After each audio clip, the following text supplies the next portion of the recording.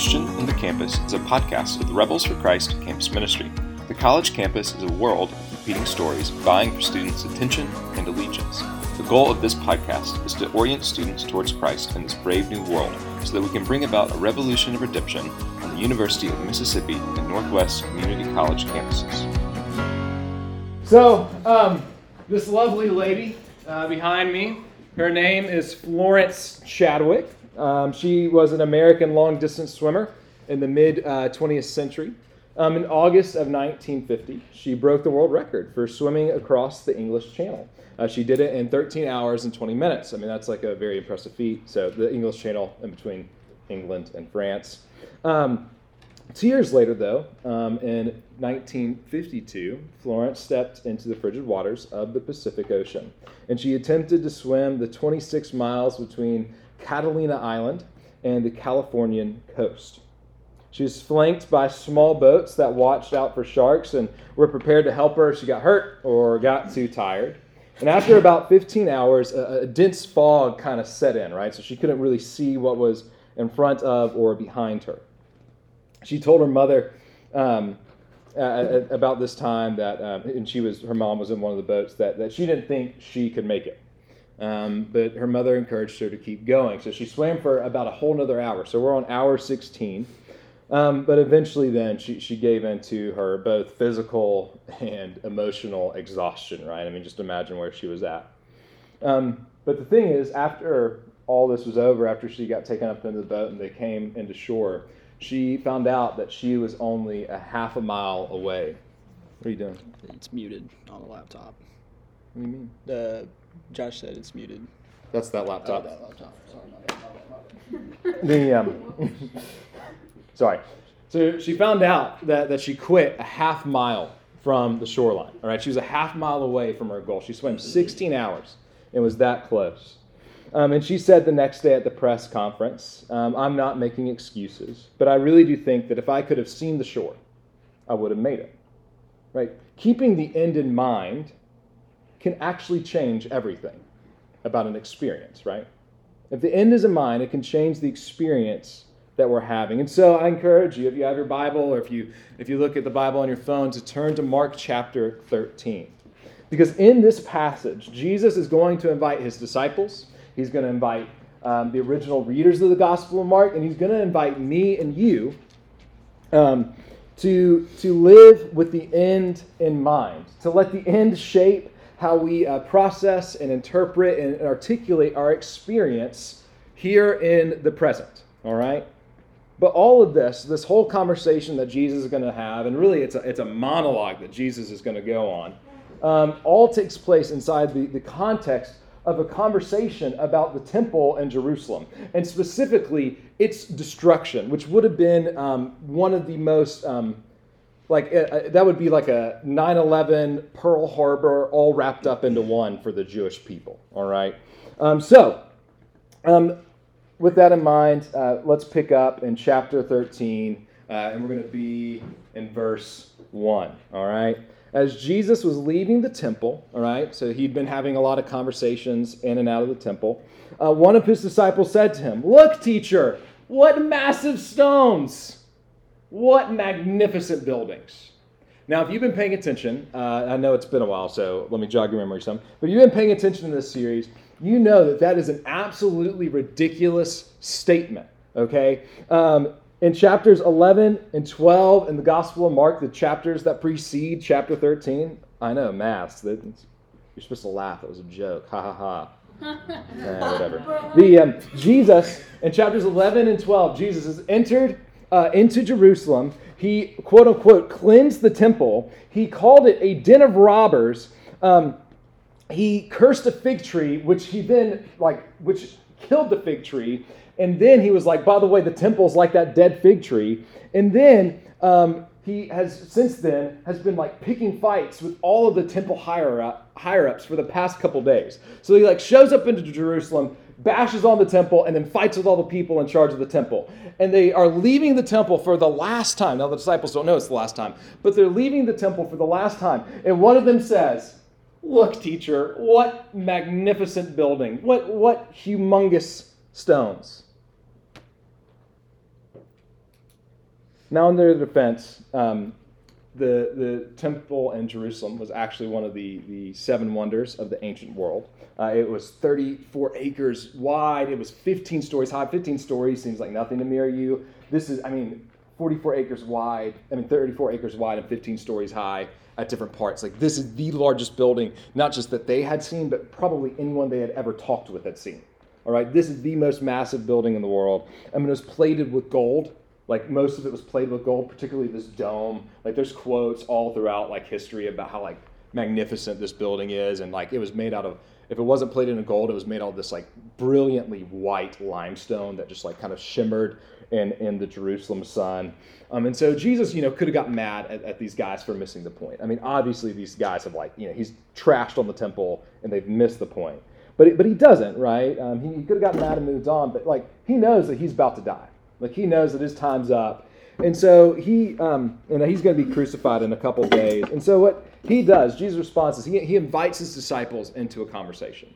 He's like, hey, let me let you in on a little secret. All right, so picking up in verse 2, do you see all these great buildings? Jesus replied. Not one stone here will be left on another. Everyone will be thrown down. All right, what Jesus is doing, let's talk first about what Jesus was doing, and then we'll talk a little bit about what that would have meant to the disciples. What Jesus is doing is in 30 AD, or around 30 AD, he's predicting the destruction of the temple that will happen in 70 AD. All right, so it's impressive. Like, he's predicting something 40 years out, right? The disciples, like, they know Jesus is powerful, but they probably haven't seen Jesus do this yet, so they're probably really confused. But he's predicting the destruction of the temple that we know, like we have hindsight 2020 vision, we know happens in 70 AD during the Roman war against the Jewish people. At the end of this war, there was a general named General Titus, and he would come in, and he would take Jerusalem over, and he would sacrifice to pagan gods on the Jerusalem temple's altar, and then he would literally do what Jesus said, and tear that temple down stone by stone. If you look up you can do it if you're on your phone, you can look up, like, Jerusalem temple, ruins, and, like, literally, there's, like, not two stones stacked up on one another. It is crazy what this guy did. And so it's 40 years off, and so, Jesus sees this coming, so, he's like, well, this is going to happen. Like, let me let you on the secret. But for the disciples, it's not just like, oh my goodness, this hasn't happened yet. He's predicting the future. It's, the temple can't be destroyed. Like, this was literally the defining trait of their existence as good Jews, right? All the 12 disciples were 12 Jewish men, all right? They were good Jews. They would come to the temple at least 7 times a year for the temple feast. Like, this was the center of their world. It was the center of their way of life. For the temple to be destroyed is the ending of the world as they know it, okay? I just, like, trying to put yourself in their shoes. 9/11 and Pearl Harbor all wrapped up into one, okay? This would change everything. And so, I'm picking up in verse 3, as Jesus was sitting on the Mount of Olives opposite the temple, Peter, James, John, and Andrew. By the way, this is, like, just for free, but usually you see Peter, Andrew, James, and John, like, those are the inner three, but Andrew's a part of this, which I think is interesting. And they ask him privately, tell us when will these things happen, right? Like, they're understandably interested. Like, what in the world, Jesus? Like, what are you talking about? When is it going to happen? And what will be the sign that they are about to all be fulfilled? In other words, like, when is this going to happen? And what are the kind of things that will happen around it that'll kind of trigger our memory to let us know that this is going to happen? All right? So Jesus is going to respond to their two questions. And he's going to do so with as I said earlier, an absolute just kind of monologue, right? If you've seen a play or you've been a part of a play, a monologue or like a soliloquy, you can imagine it either way. But Jesus is about to go off. All right, it is 33 verses of just Jesus talking. And he's going to be talking in a really weird way, all right? So we have to go ahead and get this out of the way. But Jesus is going to be talking in apocalyptic terms. Now, so let me just kind of read to you this quick quote from a scholar about what apocalyptic literature is. I know that maybe sounds boring to you, but this really matters. It's going to help us understand, because there's some really important meaning in what Jesus is going to say. But we have to understand this first. So apocalyptic literature was a particular kind of literature current in Jesus' day. In other words, the disciples would have been able to interpret what Jesus was saying, right? This was a common way of communicating ideas and thoughts, all right? So, in Jesus' day, that sought to describe a great cosmic struggle between good and evil in symbolic ways. All right?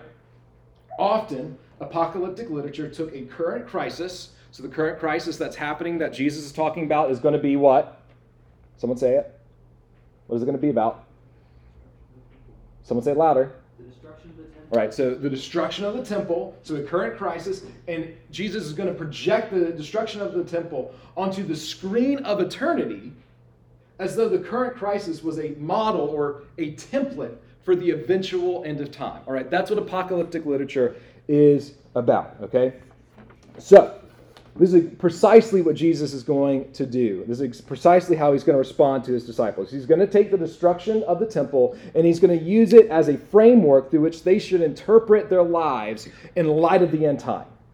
All right, he's going to take the destruction of the temple and he's going to use it as a framework or a template through which they should interpret their lives, by the way, not just their lives, but mine and yours as well, in light of the end times. All right? So yes, there's going to be some weird and dramatic language, such as nation will rise against nation, or the abomination that causes desolation, or brother will betray brother to death, or the stars will fall from the sky. I mean, like, right, crazy imagery, crazy language, very dramatic. But here's the thing. The main point that Jesus wants his disciples, the main point that Jesus wants Mark's readers, the main point that he wants me and you to take away from this is that we need to have an eternal perspective on life.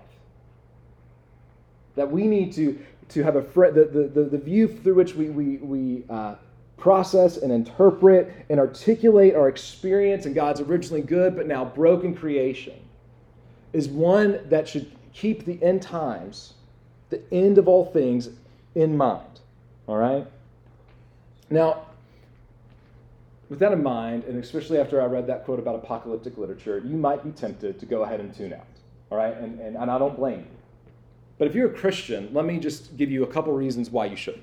And also, if you're not a Christian or if you're on the fringe of the faith, I also want to give you a couple reasons of why you should as well. If you're a Christian, that means you call yourself a follower of Jesus Christ. And what we're about to read, what we're about to engage with, is the longest speech that Jesus gives in the Gospel of Mark. And that is a big deal because the Gospel of Mark is the shortest of all four Gospels. And so if Mark is going to spill this much ink, if he's going to waste this much parchment on this speech, then Mark believes that this is maybe one of the most important things that he's going to write in his Gospel. All right? So this really matters. Secondly, if you're a Christian, think about this. Like this is the last time Jesus teaches his disciples. He has dialogue with them, but this is the last time he teaches his disciples before he's crucified. This is his kind of parting shot for them. So just think about that. I mean, that's how important this is. Right? So don't check out yet. If you're not a Christian or you kind of consider yourself more on the fringe of the faith, one thing I would encourage you, I think this is actually one of the most compelling parts about having the Christian faith and embodying the Christian faith is that we live in light of the end. I think it's one of the most hopeful things about our Christian faith. So I encourage you to really tune in. So in just a minute, we're going to read through Jesus' response. But like I said, it is going to use some weird language. It is going to be kind of dramatic. And so what I want to do before we read the whole thing, we're going to read the whole thing, is I want to summarize it for you. Just kind of go ahead and give you kind of a picture-by-picture account of what Jesus is going to say so that when we read it together, that you can really focus on the meaning behind what he's saying. Does that make sense? So the disciples have come up to Jesus, right?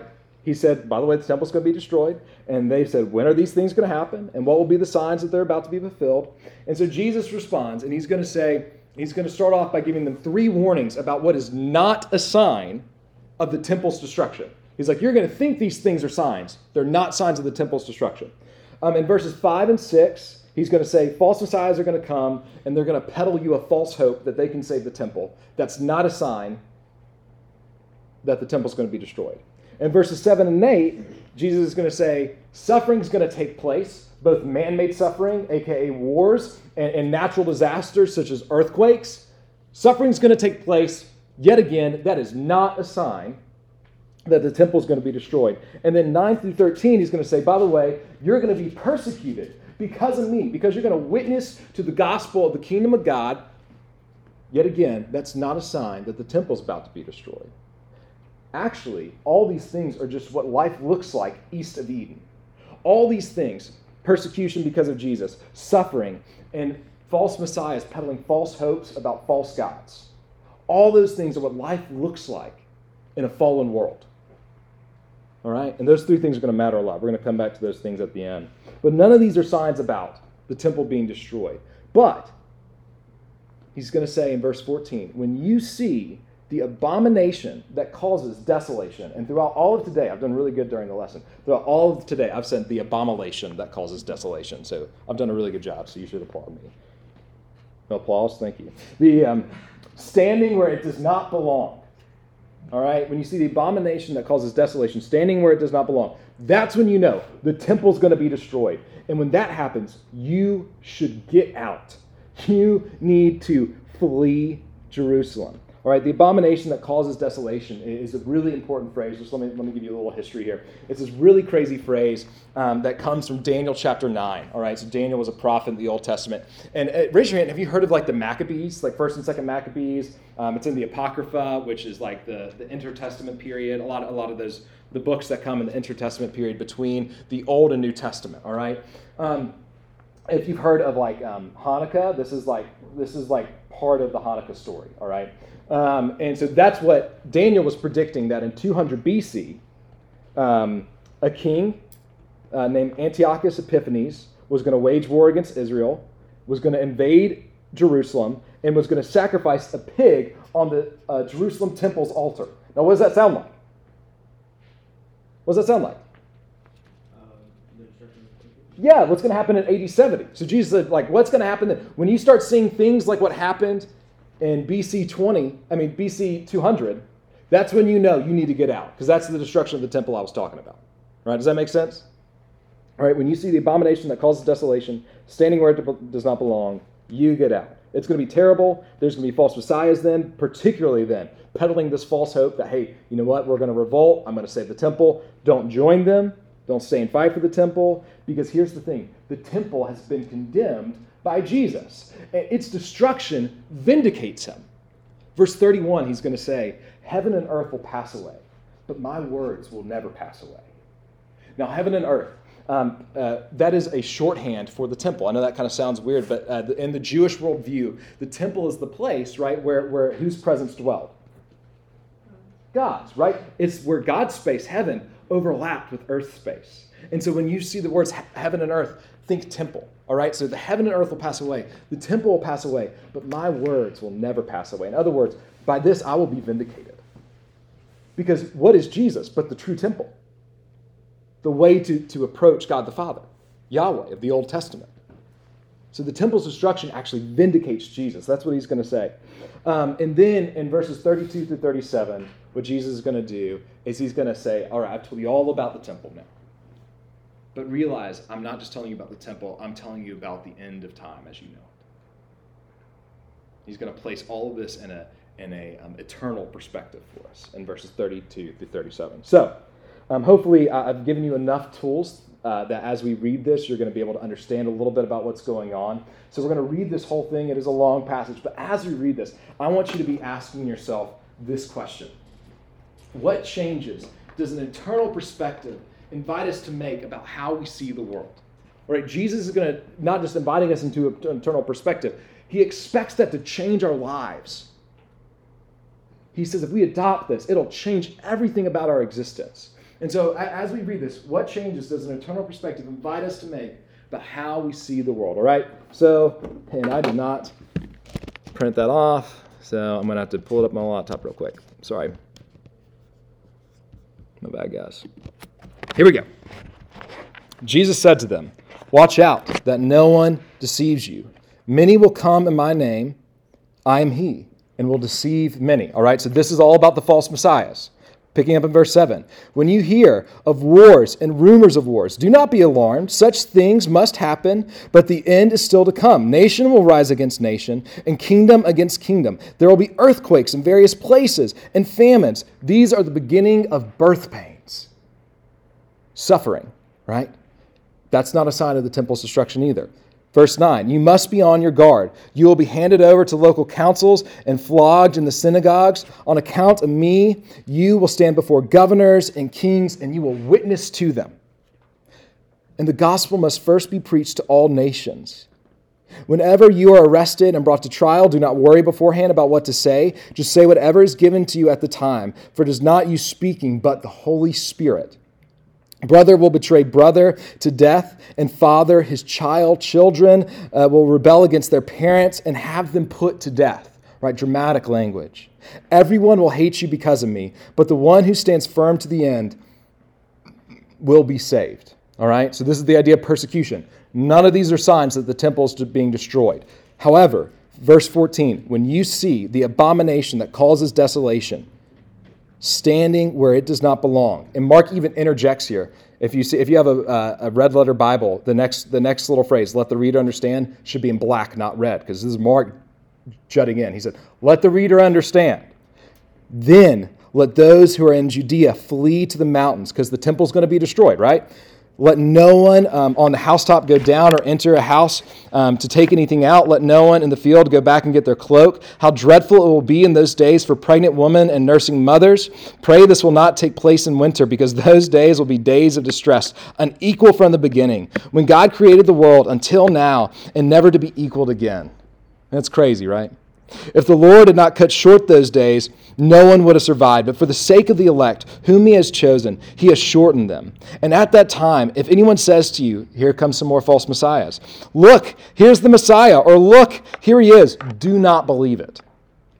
For false messiahs and false prophets will appear, and they will perform signs and wonders to deceive, if possible, even the elect. So be on your guard, because I have told you everything ahead of time.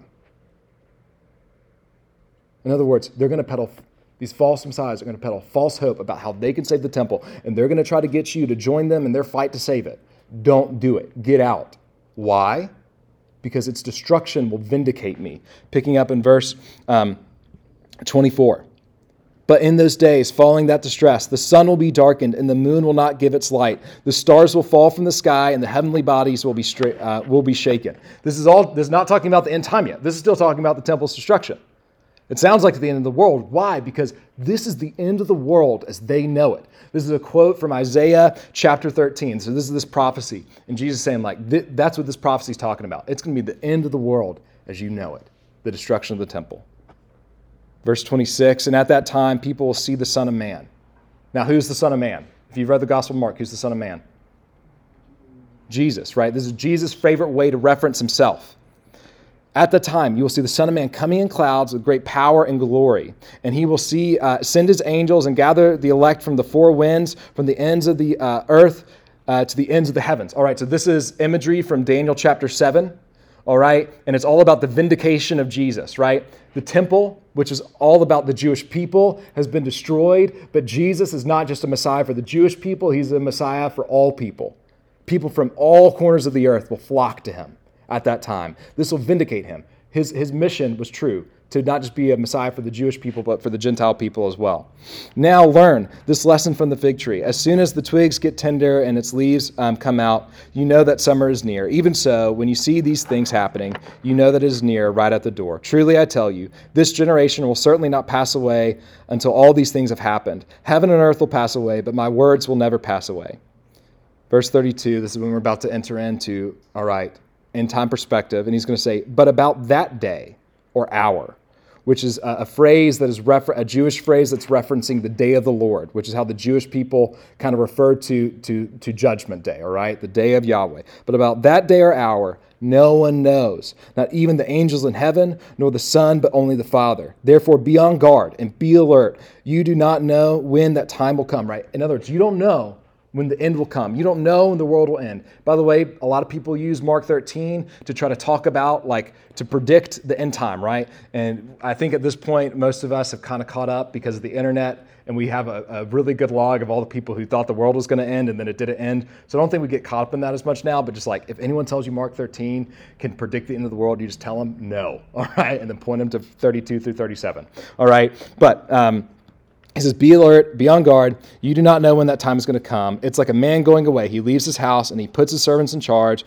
with their assigned task. And he tells the one at the door to keep watch. Therefore, keep watch because you do not know when the owner of the house will come back, whether in the evening or at midnight or when the rooster crows or at dawn. If he comes suddenly, do not let him find you sleeping.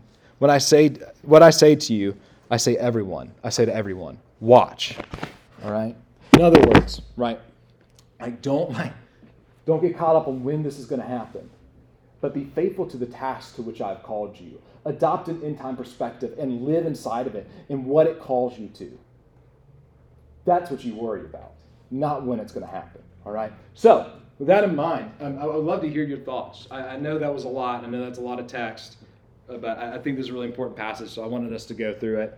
This is the best way I could think about doing it. So, what changes in light of just reading this text? Does an internal perspective invite you to make about how you see the world?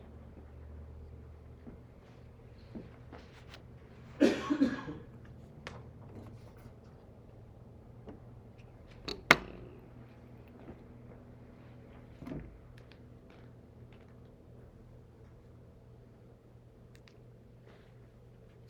think as college students, we can be focused on like what's going to happen after we graduate and that kind of thing. And I think like to focus on what we're called to do while we're here instead of focusing on where we're going to be later. Yeah, ironically, this text about the end time is about being in the present. Yeah, I think Jesus starts by painting a picture of very chaotic times that seem like totally, like there's nothing good that can come out of this in their mindset. But the claim that Jesus makes is that like even this is going to be used for His glory, or like the destruction of something is going to indicate that Jesus was who He said He was. Yeah. And so even though things may seem chaotic, it doesn't change like the fact that God's in control, even amidst those seemingly chaotic circumstances. Yeah. So I mean, we like an end time perspective is like one thing. Like who wins at the end? Jesus. Let's be on His team. All right, like like that. That is one thing I think we can take away from this. Right. That's actually Randy Harris's summary of the Book of Revelation. So, I think the biggest fact that we aren't going to know the day and the hour stops us from saying like, oh, we can do whatever we want up until this point, and then we can switch over. We have to constantly be faithful. Yeah, like be alert, be vigilant, right? Yeah, it's that constant. Yeah, that's really good. Yeah. What else? Having the right perspective. Oh, sorry. You go, and then we'll go to Colin. Well, it should put the things that are important to us in perspective. And Zoe kind of already alluded to this. I'll just say it kind of a different way. I have my hobbies that I love to do, and I can get kind of wound up and really engrossed in those things, but they don't matter. Being about God's work. I mean, that's what he's talking about. All this stuff about watching and being in place and doing the things. He's talking about all of the things that we're taught through the New Testament to do: serve others, sacrifice yourself, be humble, through the Spirit. All those things are what we're to be about. Those are the important things that matter. Because those are going to be the things that last through the end time. Yeah. All other things will pass away. Heaven and earth are going to pass away, but the things of Jesus will not. Right? Caroline, you had your hand up? I think when he warned about the people who said, when the temple passes away, like all these other false prophets and basically distractions would come and try to distract you and try to convince you that like they can save the world and they can save you. And I think that encourages us to live out of our weaknesses instead of the faithfulness of God, because like they are wanting you to feel vulnerable in that moment to get you to follow them. But in reality, we should be living out of the strength that we get from God, not the vulnerability that we have in that moment. Yes. So like, this is going to be one of the things I'm going to talk about. Like, these idea of false messiahs. Like we may not have false messiahs right now, like in our day, like false teachers, false messiahs claiming to be the Jewish Messiah. We may not have that, but do we not live in a world of false messiahs? Things that peddle false hope and give glory to false gods, human institutions that do not deserve our allegiance. We'll talk about this. That's really, really good. Really, really good. Anyone else have thoughts? One more quick, I don't know if this is where you're going to go with this. I don't know. It's just that this also has something to say about our view of heaven and how we live now in view of heaven.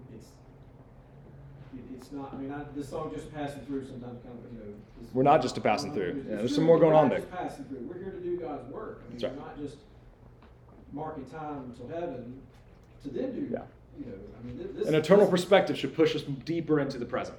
My dad, one of the last sermon series he ever did was a series on heaven, and I was reading some of it to Ben this week, and he put it this way. He said, if your view of heaven is not practical, then it's probably doctrinally unfaithful. In other words, if our view of heaven does not have some practicality to it, then we've thought of heaven wrong, all right? If you want to talk to me more about that, we'll talk later, but not right now. All right, with that said, as I reflected on this question, I came up with 3 things. Hopefully I can make them fairly short and keep your attention for only a little bit of time. All right, so I think the first thing that an eternal perspective invites us to see is that suffering is birth pains. An eternal perspective transforms suffering into birth pains. In verse 8, he says, that comes from verse 8. He's like, all this is birth pains, the beginning of birth pains. Being pregnant is miserable, all right? Going through the birth process is miserable. Just ask Mary Beth. That was a good joke. You should have laughed, and it was set up there. All right. Being pregnant is miserable. The birth process is miserable. It is extraordinarily painful. I was just in the room, and I had it very easy. I'm not claiming it was painful for me, but it was very painful for Mary Beth. But here's the thing, right? Naomi is definitely worth it. Okay? Like if you saw that picture of her and the little baby chick in the sun hat, all right? Like, Naomi is worth it, all right? She is adorable. And so here's the thing. An eternal perspective, I think, invites us to see our suffering as something out of which God can bring good. But it's not just that. The eternal perspective invites us to see suffering as something out of which God can bring new life. Do you see how incredible that is? Do you see why I called an eternal perspective one of the most compelling parts about a Christian faith? If Jesus can say that wars and earthquakes and famines are birth pains, then there's nothing in your life, whether that be the death of a parent or your parents' divorce or a breakup or just kind of the general confusing loneliness of college or your failing of a class or your falling out and fight with a friend or a roommate or the addiction that you just can't seem to get rid of. If Jesus can call wars and earthquakes and famines birth pains, then know this too. There's nothing in your life that God cannot redeem. There's nothing in your life that God cannot bring new life out of. In other words, an eternal perspective invites us to reframe our suffering as something that is meaningful.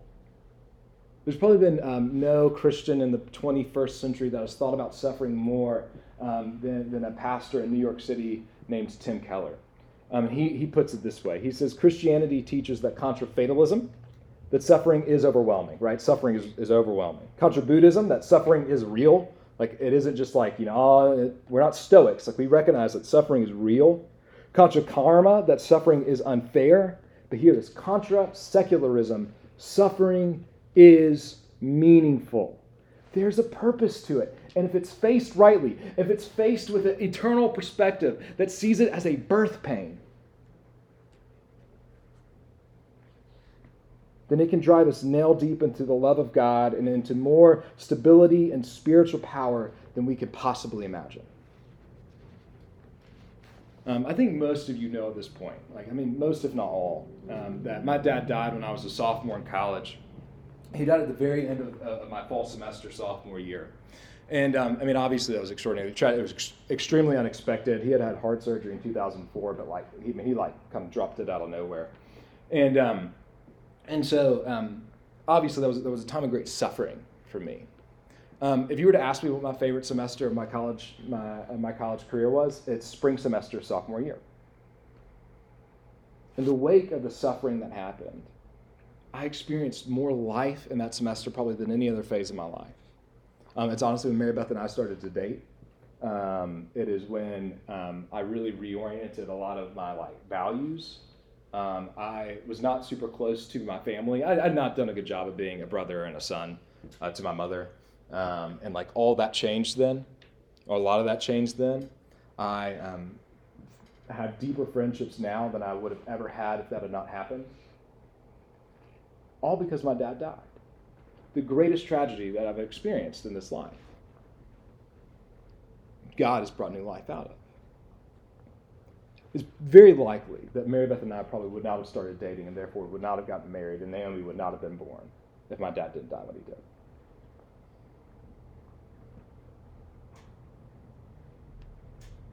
And here's the thing. It's not just me who has this experience. A lot of the RFC staff can speak to this reality. Go talk to Elise. Go talk to Ben if you're experiencing suffering that's overwhelming. Go talk to Julie. You can talk to Brian and Dale and Lauren. Go talk to them, and they can witness to this fact too. That sufferings are birth pains of new life. The second thing that I at least took from this is that an eternal perspective invites us to see persecution as the emergence of the kingdom of God. Opposition to the gospel is a part of the emergence of the kingdom of God. In the middle of talking about how his disciples were going to face persecution, Jesus says in verse 13, everyone will hate you because of me. All right, like everyone's going to hate you because of me. But in the middle of that, Jesus says, the gospel must first be preached to all nations. And what is the gospel what is the gospel in Mark? It's in chapter 1, verse 14. We've talked about this a lot. It is, repent, for the kingdom of God has drawn near. In the midst of the kingdoms of this world, the kingdom of God arises. In the midst of the kingdoms of this world that bring death and destruction and decay, the kingdom of God, which is filled with hope, arises. But if you remember from Ben's lesson from very early last fall, he said, when two kingdoms occupy the same space, there's going to be a war that is waged. When there's two kingdoms occupying the same space, there's going to be a war that is waged. One of the greatest temptations I think that we face as Christians, as we try to live out the Christian life, is that we want to feel cozy inside of the culture that we inhabit. Now, this is oversimplifying it, but I think there's two ways that this often happens. We either try to conform our lives to culture, or we try to conform culture to Christian ideals. And both of those are mistakes. Both of those are about us feeling cozy in the culture in which we live.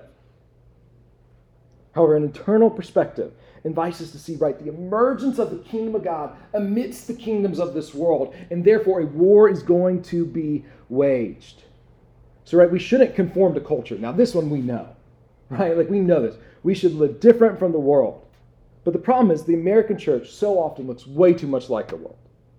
Some preachers, when talking about persecution, and particularly in this passage, they'll say something like, man, aren't we glad that we live in America, and therefore we are blessed that we're not persecuted. But Jesus' words in Matthew chapter 5, I think, contradict that line of thought. Blessed are you when people insult you, persecute you, and falsely say all kind of evil against you because of me. Rejoice and be glad, because great is your reward in heaven. We are not blessed because we are not marginalized. We are not marginalized because we do not live distinctly Christian lives. Right? We are not blessed because we are not marginalized. We are not marginalized because we are not living out the Christian ethic out in the world. We've conformed to culture, rather than recognizing, because of an eternal perspective, that the kingdom of God arises amidst the kingdoms of this world and eventually one day will win out. But it hasn't won out yet. We're not there yet. And therefore, persecution or marginalization or social ostracization should be a part of our lives as Christians. Our generosity, our love of enemy, our care for the poor, our advocacy on behalf of the marginalized, the least, last, lost, and lonely. Our refusal to get caught up in the idolatry of money and sex and power and the self and politics. All of those things should make our lives look so different from the world that we just happen to get marginalized by the world.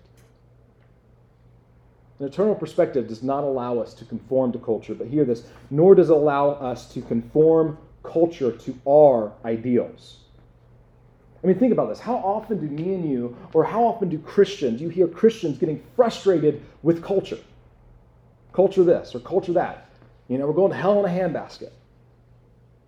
And I think it comes from this place of unmet expectation, right?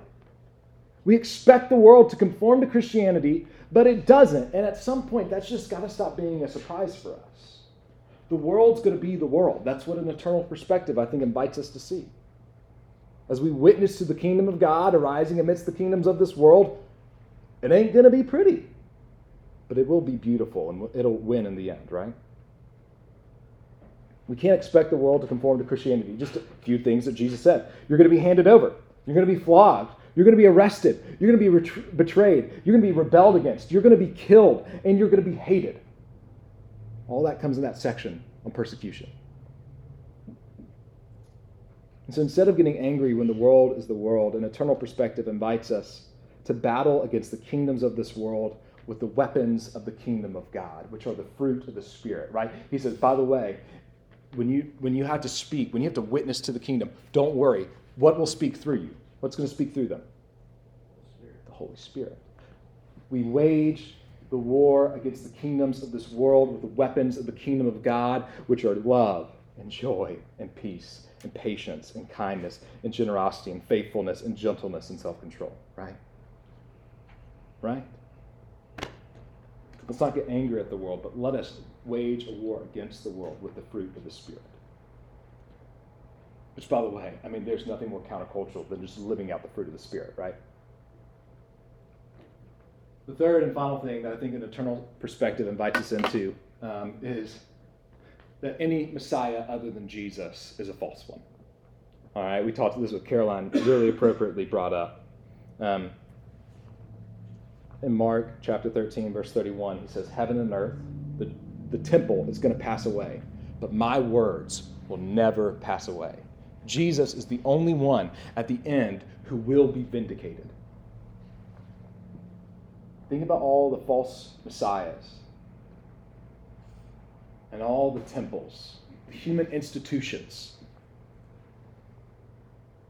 that surround us on a day in, day out basis, that are attempting to get our attention and are vying for your allegiance. What are some of those? What are some of the human institutions that are tempting you to give it your allegiance? I mean, I want you to answer that. What are some of them?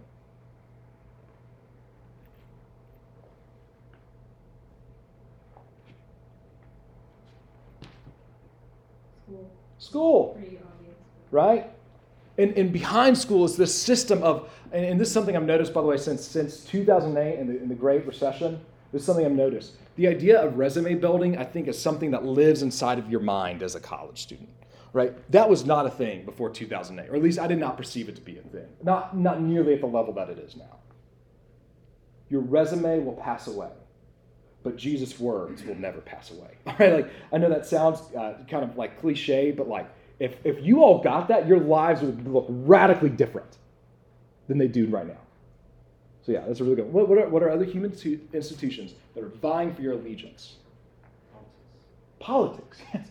Politics. Which, by the way, the temple is not just a religious place, but a political space as well in that world. And I'm not going to go down that rabbit hole because we went down it a few weeks ago. So I think the way that, I guess this is not a physical one, but like the way that other people see us. Yes, which is a human institution, right? It is. I mean, that is a human institution, right?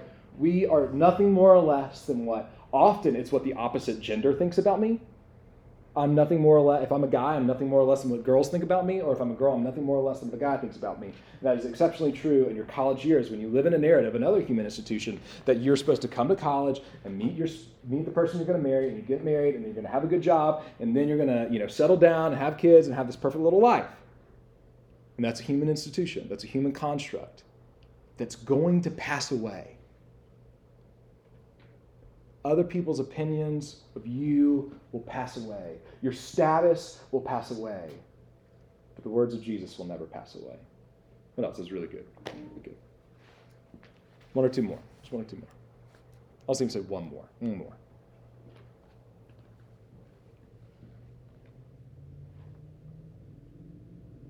None?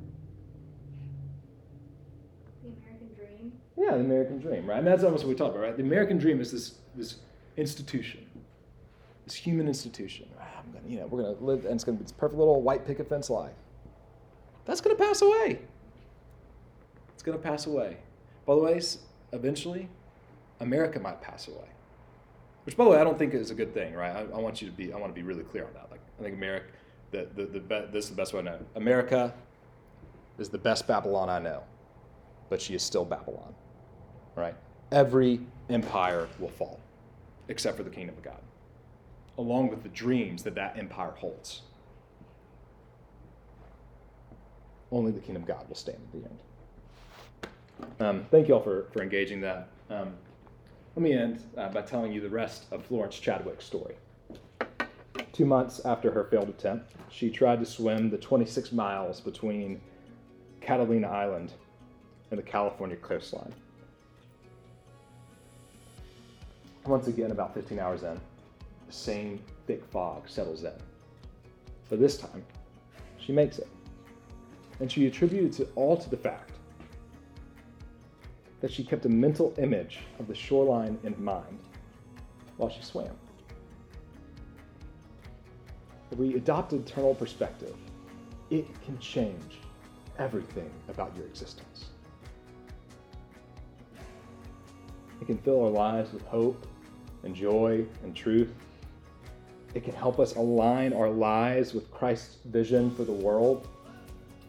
It can protect us even from ourselves. It can reframe even our greatest of hardships. And so as we split up into groups tonight, and what I want us to do is I want us to ask these questions. I've taken a lot of time and talked about tonight. I would love for you to answer all three, but don't worry about that. Just tonight, I want you to pick one of these questions. And I want you to answer it in your group and then pray over one another. Let me just read them real quick. What suffering in your life, past or present, can you see as birth pains? And how would that change how you approach it? Secondly, do you try to conform to culture or try to conform culture to Christianity? How would adopting an eternal perspective change your approach? Third, what human institution have you wrongly given your allegiance? And how would adopting an eternal perspective change your approach to it?